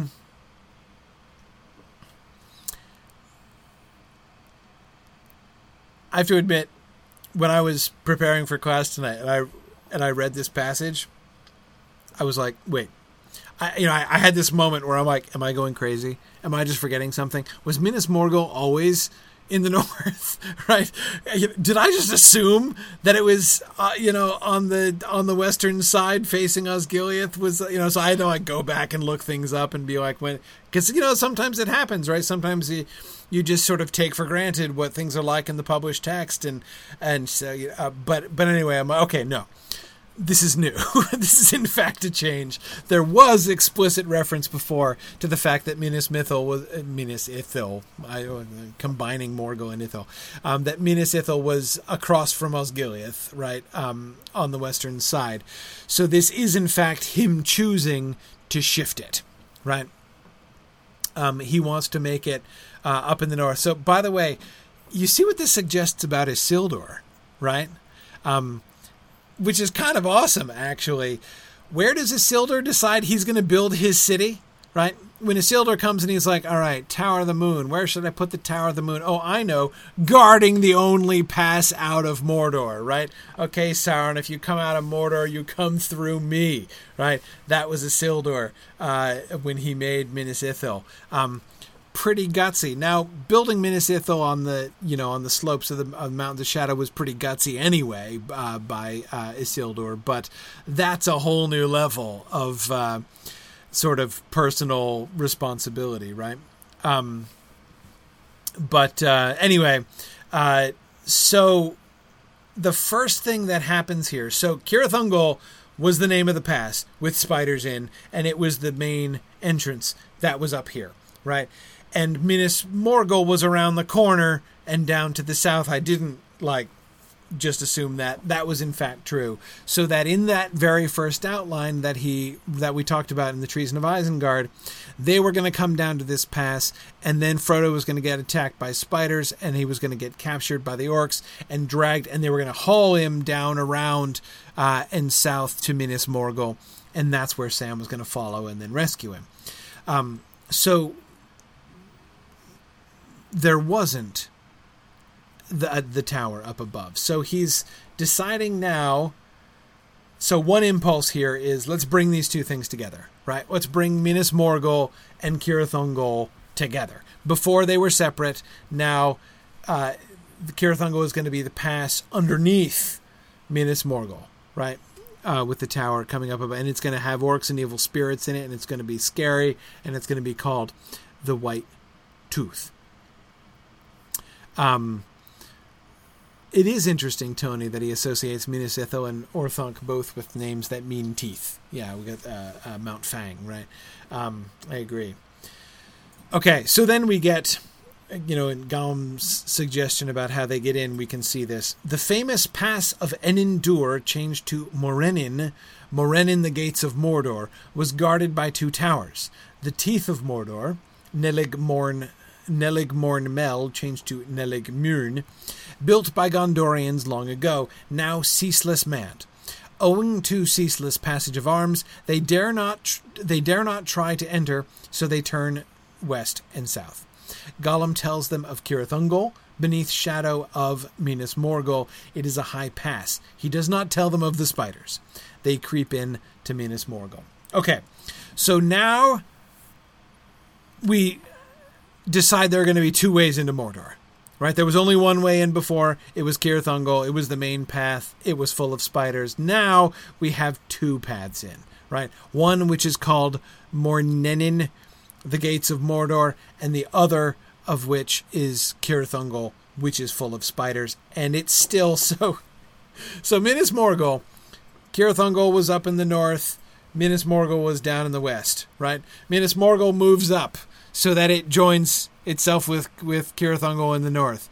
Now Minas Morgul has moved back to its original position down in the west, but it's taken Cirith Ungol with it, right? So now Cirith Ungol is down on the west, and there's a new pass up in the north with a new name, Mornenin, the Gates of Mordor. Now, the cool thing to notice here is that the Gates of Mordor, that's metaphorical, right? There's not a literal gate. It's called the Gates of Mordor because that's how you get in. But it's just a pass. It's just a pass. It's a gap in the mountains. It's guarded by the towers of the Teeth. The Teeth of Mordor, right, are there. As soon as Minas Morgul decamps, we still want there to be teeth there, right? So Tony, you'll notice that it Minas Morgul has moved out again, and it took Cirith Ungol with it, but it left the teeth behind, right? It left the tooth name behind. Anyway, but there's no gate. It's just a pass. The towers were built by the Gondorians long ago, and now they're manned. And there's ceaseless passage of arms, so they don't get in. Why can't they get in? Not because it's impenetrable, but almost for the opposite reason. It's way too penetrable. It's being penetrated all the time by armies. So it's not that it's unopenable. It's the problem is that it's too crowded, right? So they don't go in through the Gates of Mordor, through the pass called the Gates of Mordor, for traffic-related reasons, right? It's too congested there. They need to go around by Cirith Ungol down in the south. Okay. All right. But then, Jennifer, exactly as you were foreboding, the non-existent gates become existent gates pretty quickly, exactly as the gates, the metaphorical gates of Mordor, become the literal gates of Mordor. The paragraph beginning, across the mouth of the pass from cliff to cliff, the Dark Lord had built a rampart of stone. In it there was a single gate of iron, and upon its battlement sentinels paced unceasingly, was first written thus, both in draft and manuscript. No rampart or wall or bars of stone or iron were laid across the Moran. For the rock on either side was bored and tunneled into 100 caves and maggot holes. A host of orcs lurked there. Now, I have to admit, I don't understand the logic of that sentence as it first appeared both in draft and manuscript. So the reason that no rampart, wall, or bars of stone or iron were laid across the Morannon is because the rock on either side was bored and tunneled into 100 caves and maggot holes. Why do the caves and maggot holes preclude a rampart and gate? I don't fully understand that. Meaning what? Like, because there's so much traffic that too many ways through anyway, Stephen. Right? Why bother building a wall when there's 100 holes that they can get through anyway? Maybe, but see, there's still the 100 caves and maggot holes stay. There's still maggot holes all over the place. That's where they emerge. The orcs emerge from when it's time for the battle at the Black Gates. So, yeah, I don't.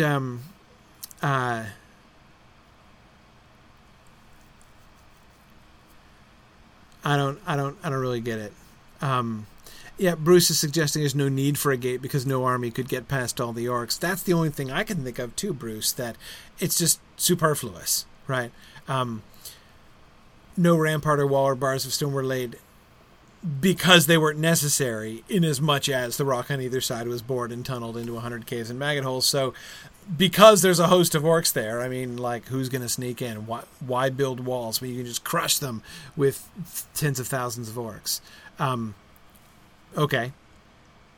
Anyway, this was changed in the manuscript as soon as written to the text of the two towers, introducing the rampart of stone and the single gate of iron, and it is thus seen that up to this point the Black Gates was the name of the pass itself. So also at the beginning of the passage, where the two towers has between these arms there was a deep defile. This was Cirith Gorgor, the haunted pass, the entrance to the land of the enemy. Both draft and manuscript have between these arms was a long defile. This was the Morannon, the Black Gate, the entrance to the land of the enemy. When the rampart and iron gate had been introduced, this was changed in the manuscript to this was Cirith Gorgor, the dreadful pass, the entrance to the land of the enemy. So, the pass, the gate, was originally not a gate, it was the pass, right? The Morannon was the pass. The pass is still there, the pass still has a name, right? But we're going to change it to Cirith Gorgor once we actually have a gate that we're going to call the Black Gate. So it's kind of interesting to me. Here's one of the things that I find interesting about it. Black Gate. Doesn't that sound like one of those Hobbit-ish names? I don't mean names like you find in the Shire. I mean names like you find in The Hobbit, right? Like Lake Town, or Lonely Mountain, or Dale, or Bywater, right? Those names which just say what the thing is, right? Black Gate kind of sounds like that, doesn't it? So it's interesting to find that that's in fact not how it comes. Like, okay, in front of Mordor there's a Black Gate, and I think I'll name it the Black Gate, right? That's not how it happened. In fact, it was much more complicated than that. It was called the Black Gate metaphorically, right? Because it was neither a gate nor black, right?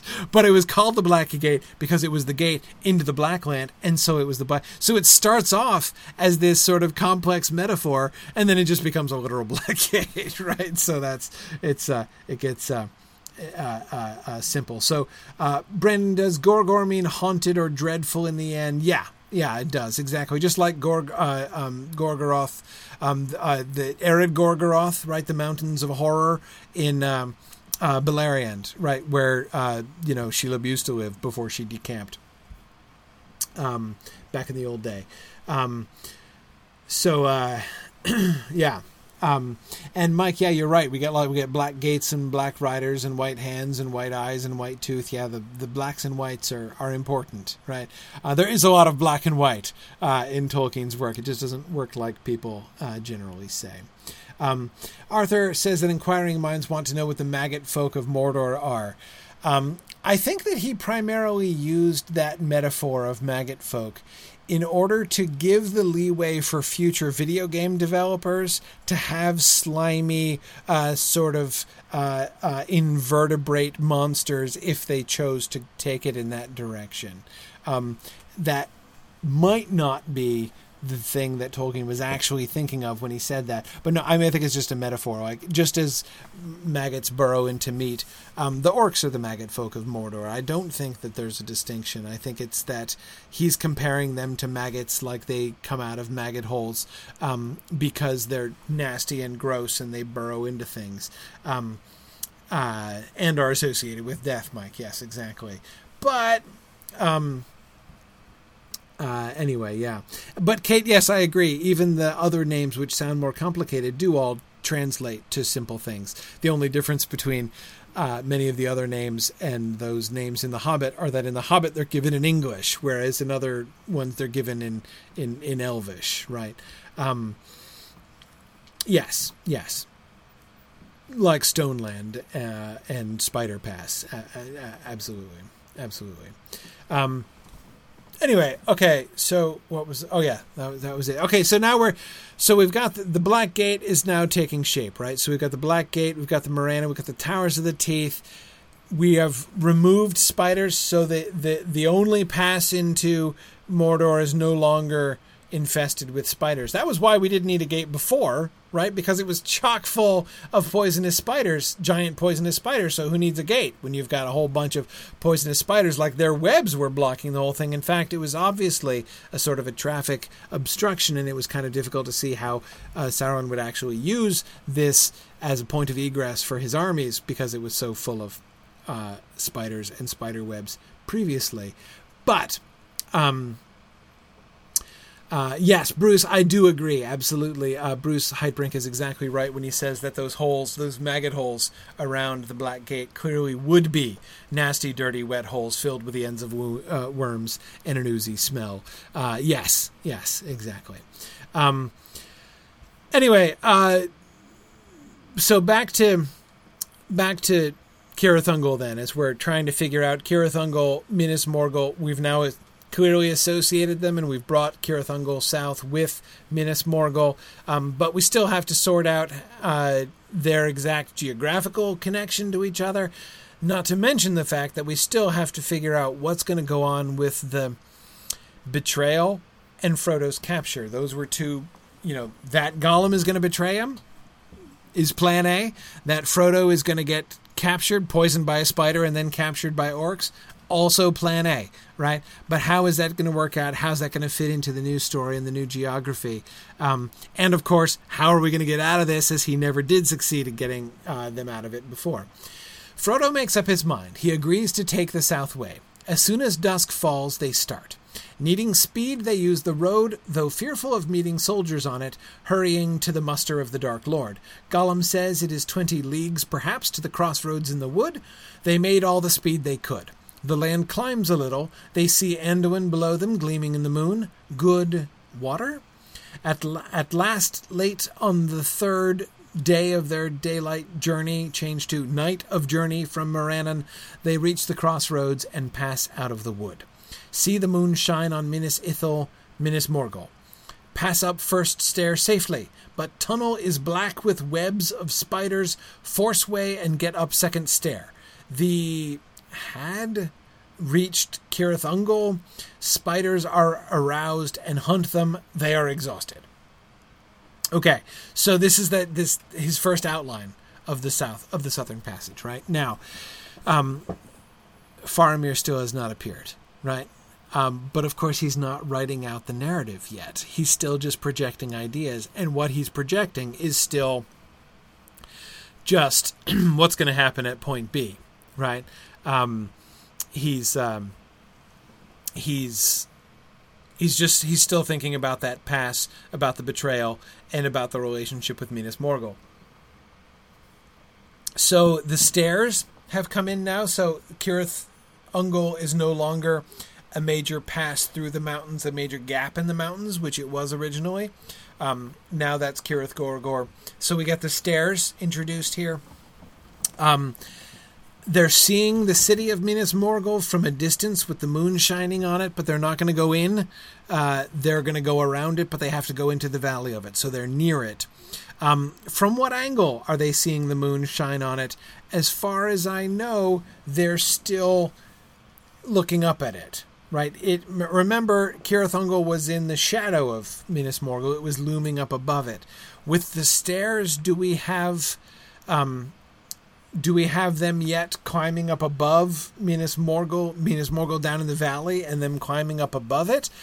I don't think so yet, unless I'm misremembering something. I think they're still climbing up towards it. There's still a tower up on top of the pass, and that tower is Minas Morgul.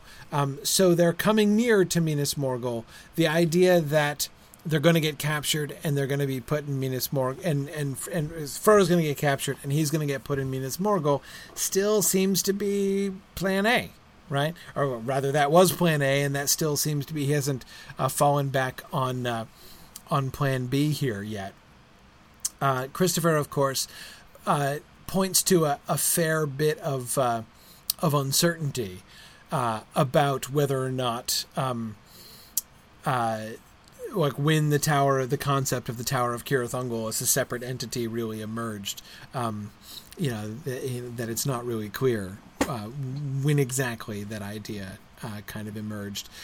Jennifer, there is as yet we've seen no evidence of Shelob, right? No evidence that there is a singular great spider. We're just having a bunch of spiders. Now, I don't know that they're necessarily little.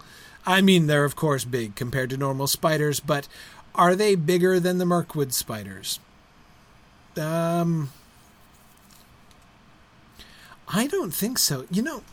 The word aroused reminds me of the Mirkwood spiders, right?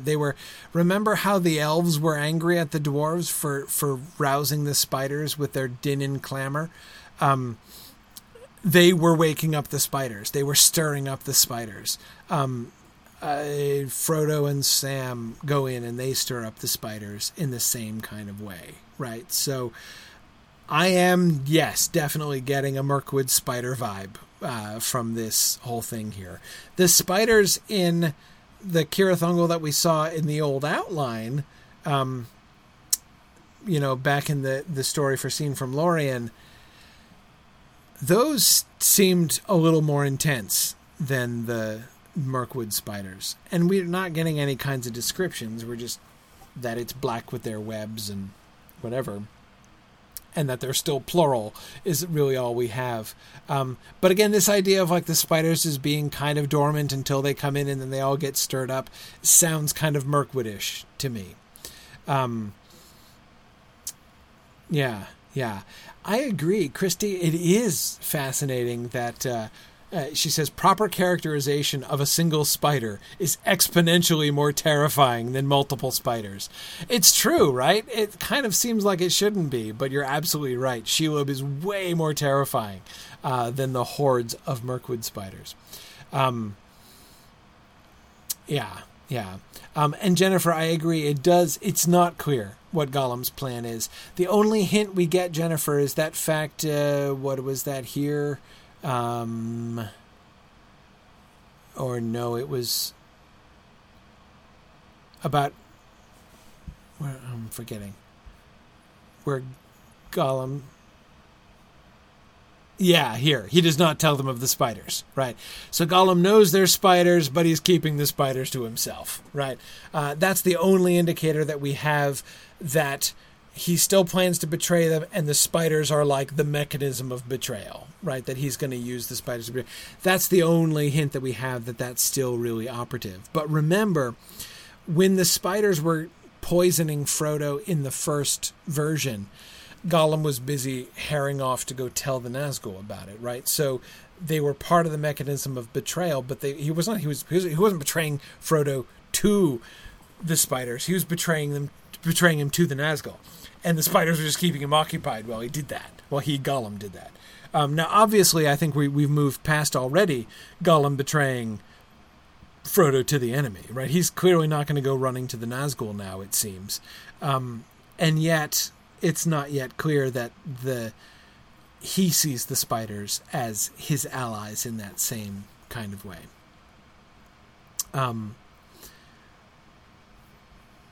Okay. One more point, and this is another point at which I'm going to at least again suggest a different interpretation than Christopher Tolkien's here. I'm always so nervous about doing that because, again, he knows 50 times more than I do. So, and I'm not just trying to be humble about that or something, or just trying to elevate Christopher because he's Tolkien's son. I mean, what he's saying in these texts is only the tip of the iceberg of all of the things that he has seen and judged from all of the manuscripts that he's seen. Remember, he's only telling us about a portion of what he has. So, me saying, "Oh, but I think your reading here is inaccurate," is it's based on much weaker data, or much less data anyway than he has. But anyhow, okay. However this may be, and leaving open the question of whether at this stage my father had already decided that Cirith Ungol was guarded by its own tower, this is where he was just talking about how it's unclear whether or not the tower up at the top is Minas Morgul or what. It would be interesting to know whether that decision had been taken when he introduced into the manuscript Gollum's references to the Silent Watchers. So remember, Gollum warns them about the Silent Watchers, right? When he tells them about the Southwood in that discussion before the Black Gate, right? He talks about the Silent Watchers being there in Minas Morgul. The Watchers, called the Sentinels, had already appeared in the story foreseen from Lorien. There, of course, they were the Sentinels of Minas Morgul. Here, too, Gollum is speaking of Minas Morgul. At this point in the chapter, he has not even mentioned the existence of Cirith Ungol. It would seem rather off that my father should bring in these references to the Silent Watchers of Minas Morgul if he had already decided that the actual encounter with Silent Watchers should be at the Tower of Cirith Ungol. And one might suspect, therefore, that when he wrote them into the text, the idea of that tower had not yet arisen. But this is the merest conjecture. Okay, so let me try to reproduce, because it's hard, I'm ripping this paragraph out of context here. Okay, so first, let us remember, in the story foreseen from Lorien, which we read in the Treason of Isengard, remember that when Sam rescues Frodo from from Minas Morgul, right? The Sentinels, right? The Watchers, the two statues with the will that he has to break in going out. We got that scene, right? They are guarding the exit to Minas Morgul. And those are the Silent Watchers, Christopher Tolkien tells us, right? And they had already appeared. So the rationale here,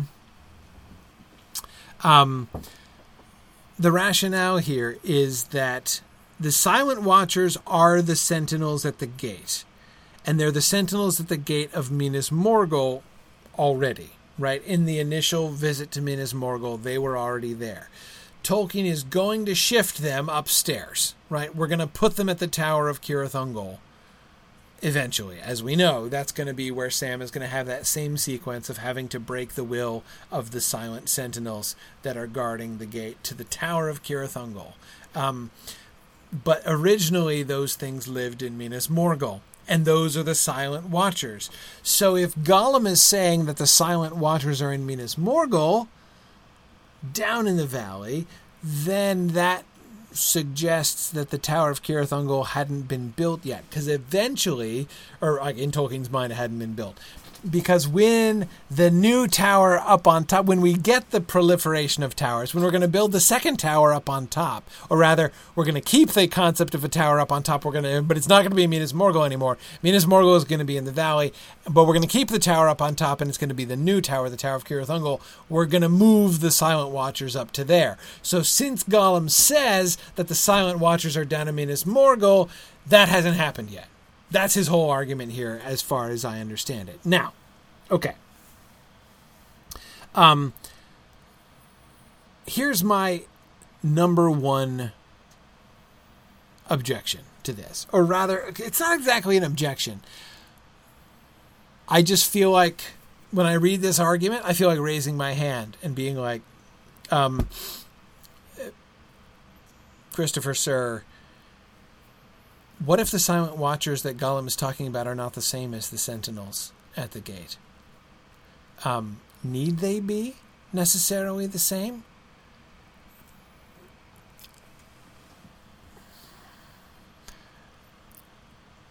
Gollum, when talking about the Silent Watchers, seems to be describing, like, lookout things. The Sentinels at the gate, as they're described in Minas Morgul back in the story foreseen from Lorien, they're not watching the valley. Like, when you are on the road on the way to Minas Morgul, those sentinels, they're staring in, right? They're focused on the gate. Their job is to keep people going in and out, or at least going out, right? They're not lookouts. When Gollum is describing the Silent Watchers, he seems to be talking about more of a lookouty thing than a gate guardian thing, right? Anyway, so I would at least want to suggest the idea that this is not just a question of saying, so Sentinels equals Silent Watchers, and the Silent Watchers are being shifted around, right? That they will get eventually shifted from Minas Morgul up to the Tower of Cirith Ungol, but Gollum is still going to say that they're down in the valley, right? And that's what, I guess, a mistake or something. But see, I don't buy that. I think there can still be Silent Watchers, right? Remember that it's there's the other reason, of course, that I think of the Silent Watchers as more lookout type things than guardian type things is what Gorbag says about the Silent Watchers in his conversation with Shagrat, right? Their Silent Watchers reported that there were spies, right? They were seen. I mean, the three of them were seen by the Silent Watchers. I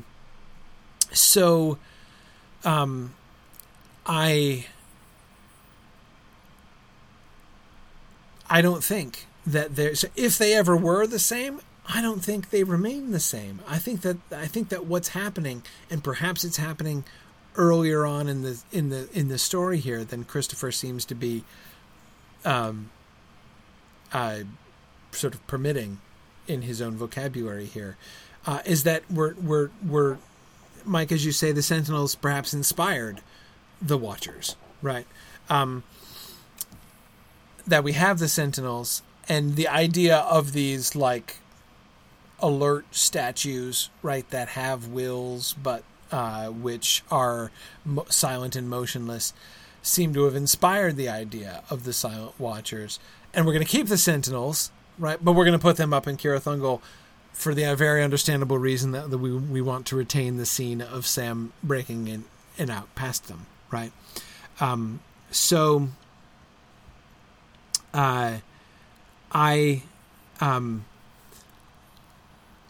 think that it's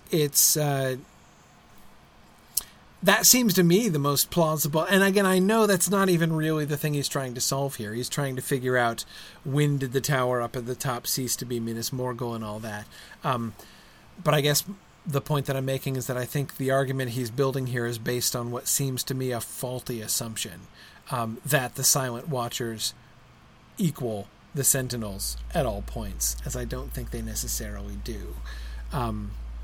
Anyway. All right. we are out of time, but that's okay. I've only got one slide left. Let's do it. Samwise Goodchild. So here is Tolkien. I love this passage because this is Christopher giving us like the backstory behind a fairly famous letter, right? This is in Tolkien's published letters about how he wants to make this change, right? And he's writing to Christopher, and here's Christopher telling us his side of the story, right? So Tolkien has written to Christopher and said, I'd kind of like to change. I'm not in love with the name Gamgee. I want to change Gamgee to Goodchild, but I won't do it if you don't like it.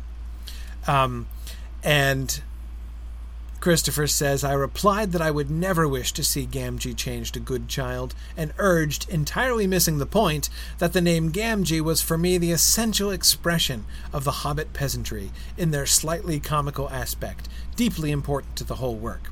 I mention this to explain my father's subsequent remarks on this subject in that other famous letter. As to Sam Gamgee, I quite agree with what you say, and I wouldn't dream of altering his name without your approval, but the object of the alteration was precisely to bring out the comicness, peasantry, and, if you will, the Englishry of this jewel among the hobbits. Had I thought it out at the beginning, I should have given all the hobbits very English names to match the Shire. I doubt it's English, i.e. the name Gamgee. However, I dare say all your imagination of the character is now bound up with the name, and so Sam Gamgee remained. And yes, Brandon, he sure is a jewel among the hobbits, isn't he? I love. I think it's very sporting of Christopher to point out that he was entirely missing the drift of his father's argument. Right, here's Christopher very passionately saying, "No, it needs to be Gamgee because I want to emphasize this the slightly comical Hobbit peasantry," and his dad very gently saying, "Yes, son, that's why I wanted to change it, because Gamgee doesn't do that." Right? This is Tolkien knowing more about names than his son, and just frankly having a better sense of the history of this than his son. He's like, dude, son, Gamgee's not even an English name, really, right? If we want to express those things, the slightly comical expression of Hobbit peasantry, that's exactly why I was proposing to change it, son. But that's okay. Despite the fact that you've just totally made my argument for me, I'm going to give in to you. Yeah, so Stephen, this is while Christopher is serving abroad. Christopher's receiving these letters in South Africa with the RAF. Yeah. It's really hard, isn't it? Because I agree with, several of you are expressing like the horror of Sam's last name being changed, and thanking Christopher for holding out here so that we didn't end up with Samwise Goodchild. I hear that, but of course Tolkien's right, it would have been more consistent, right? He wishes that he'd thought it out more, right? He should have given them all very English names to match the Shire. And he didn't.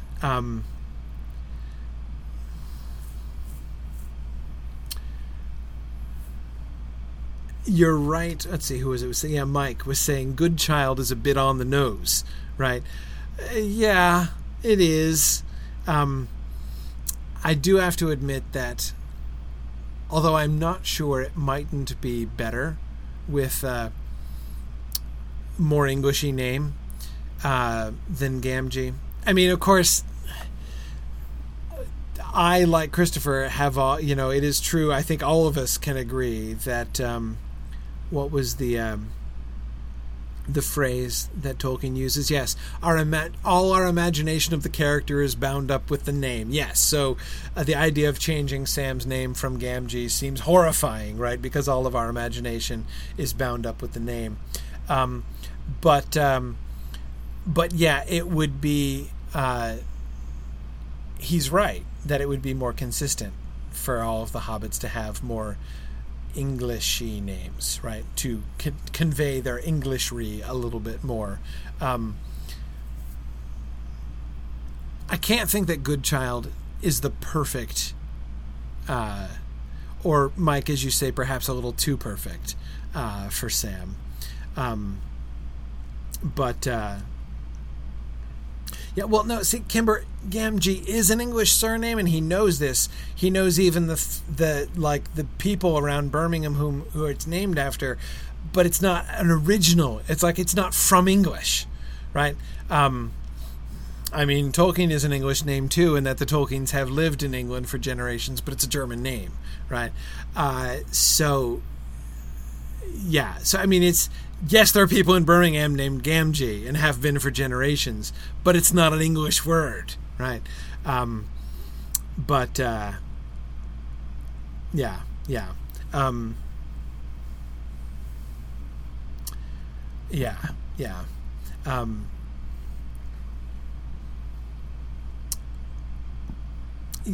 it is.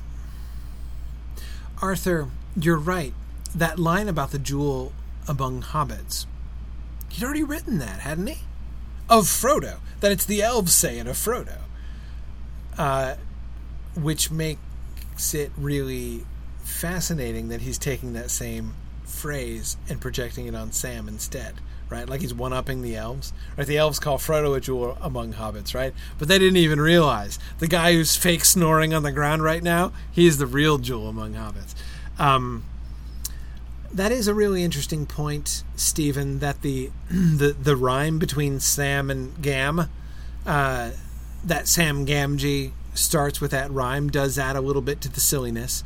I agree. And Stephen, that clearly is an important element of the silliness, right? You can tell on account of he's, Sam, son of Ham, Gamgee, right? So you got the rhyme with father and son as well. Now, of course, Samwise and Hemfast, as Tolkien explains in his letter, are both Anglo-Saxon words, right? So, it works that way. But yeah, the fact that Gamgee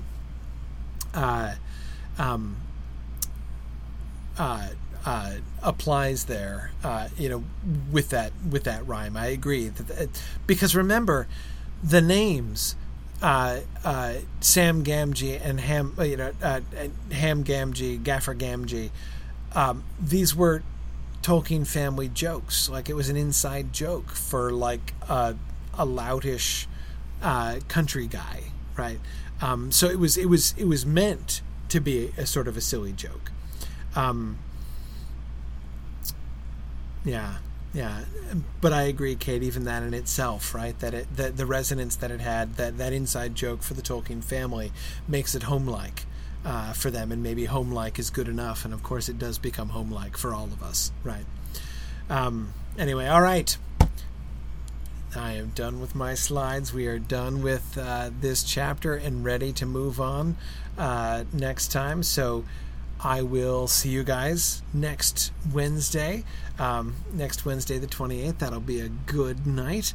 And I will talk to you then. Look forward to some more discussions. And thanks for coming along with me. I'll see you guys next week. Bye now.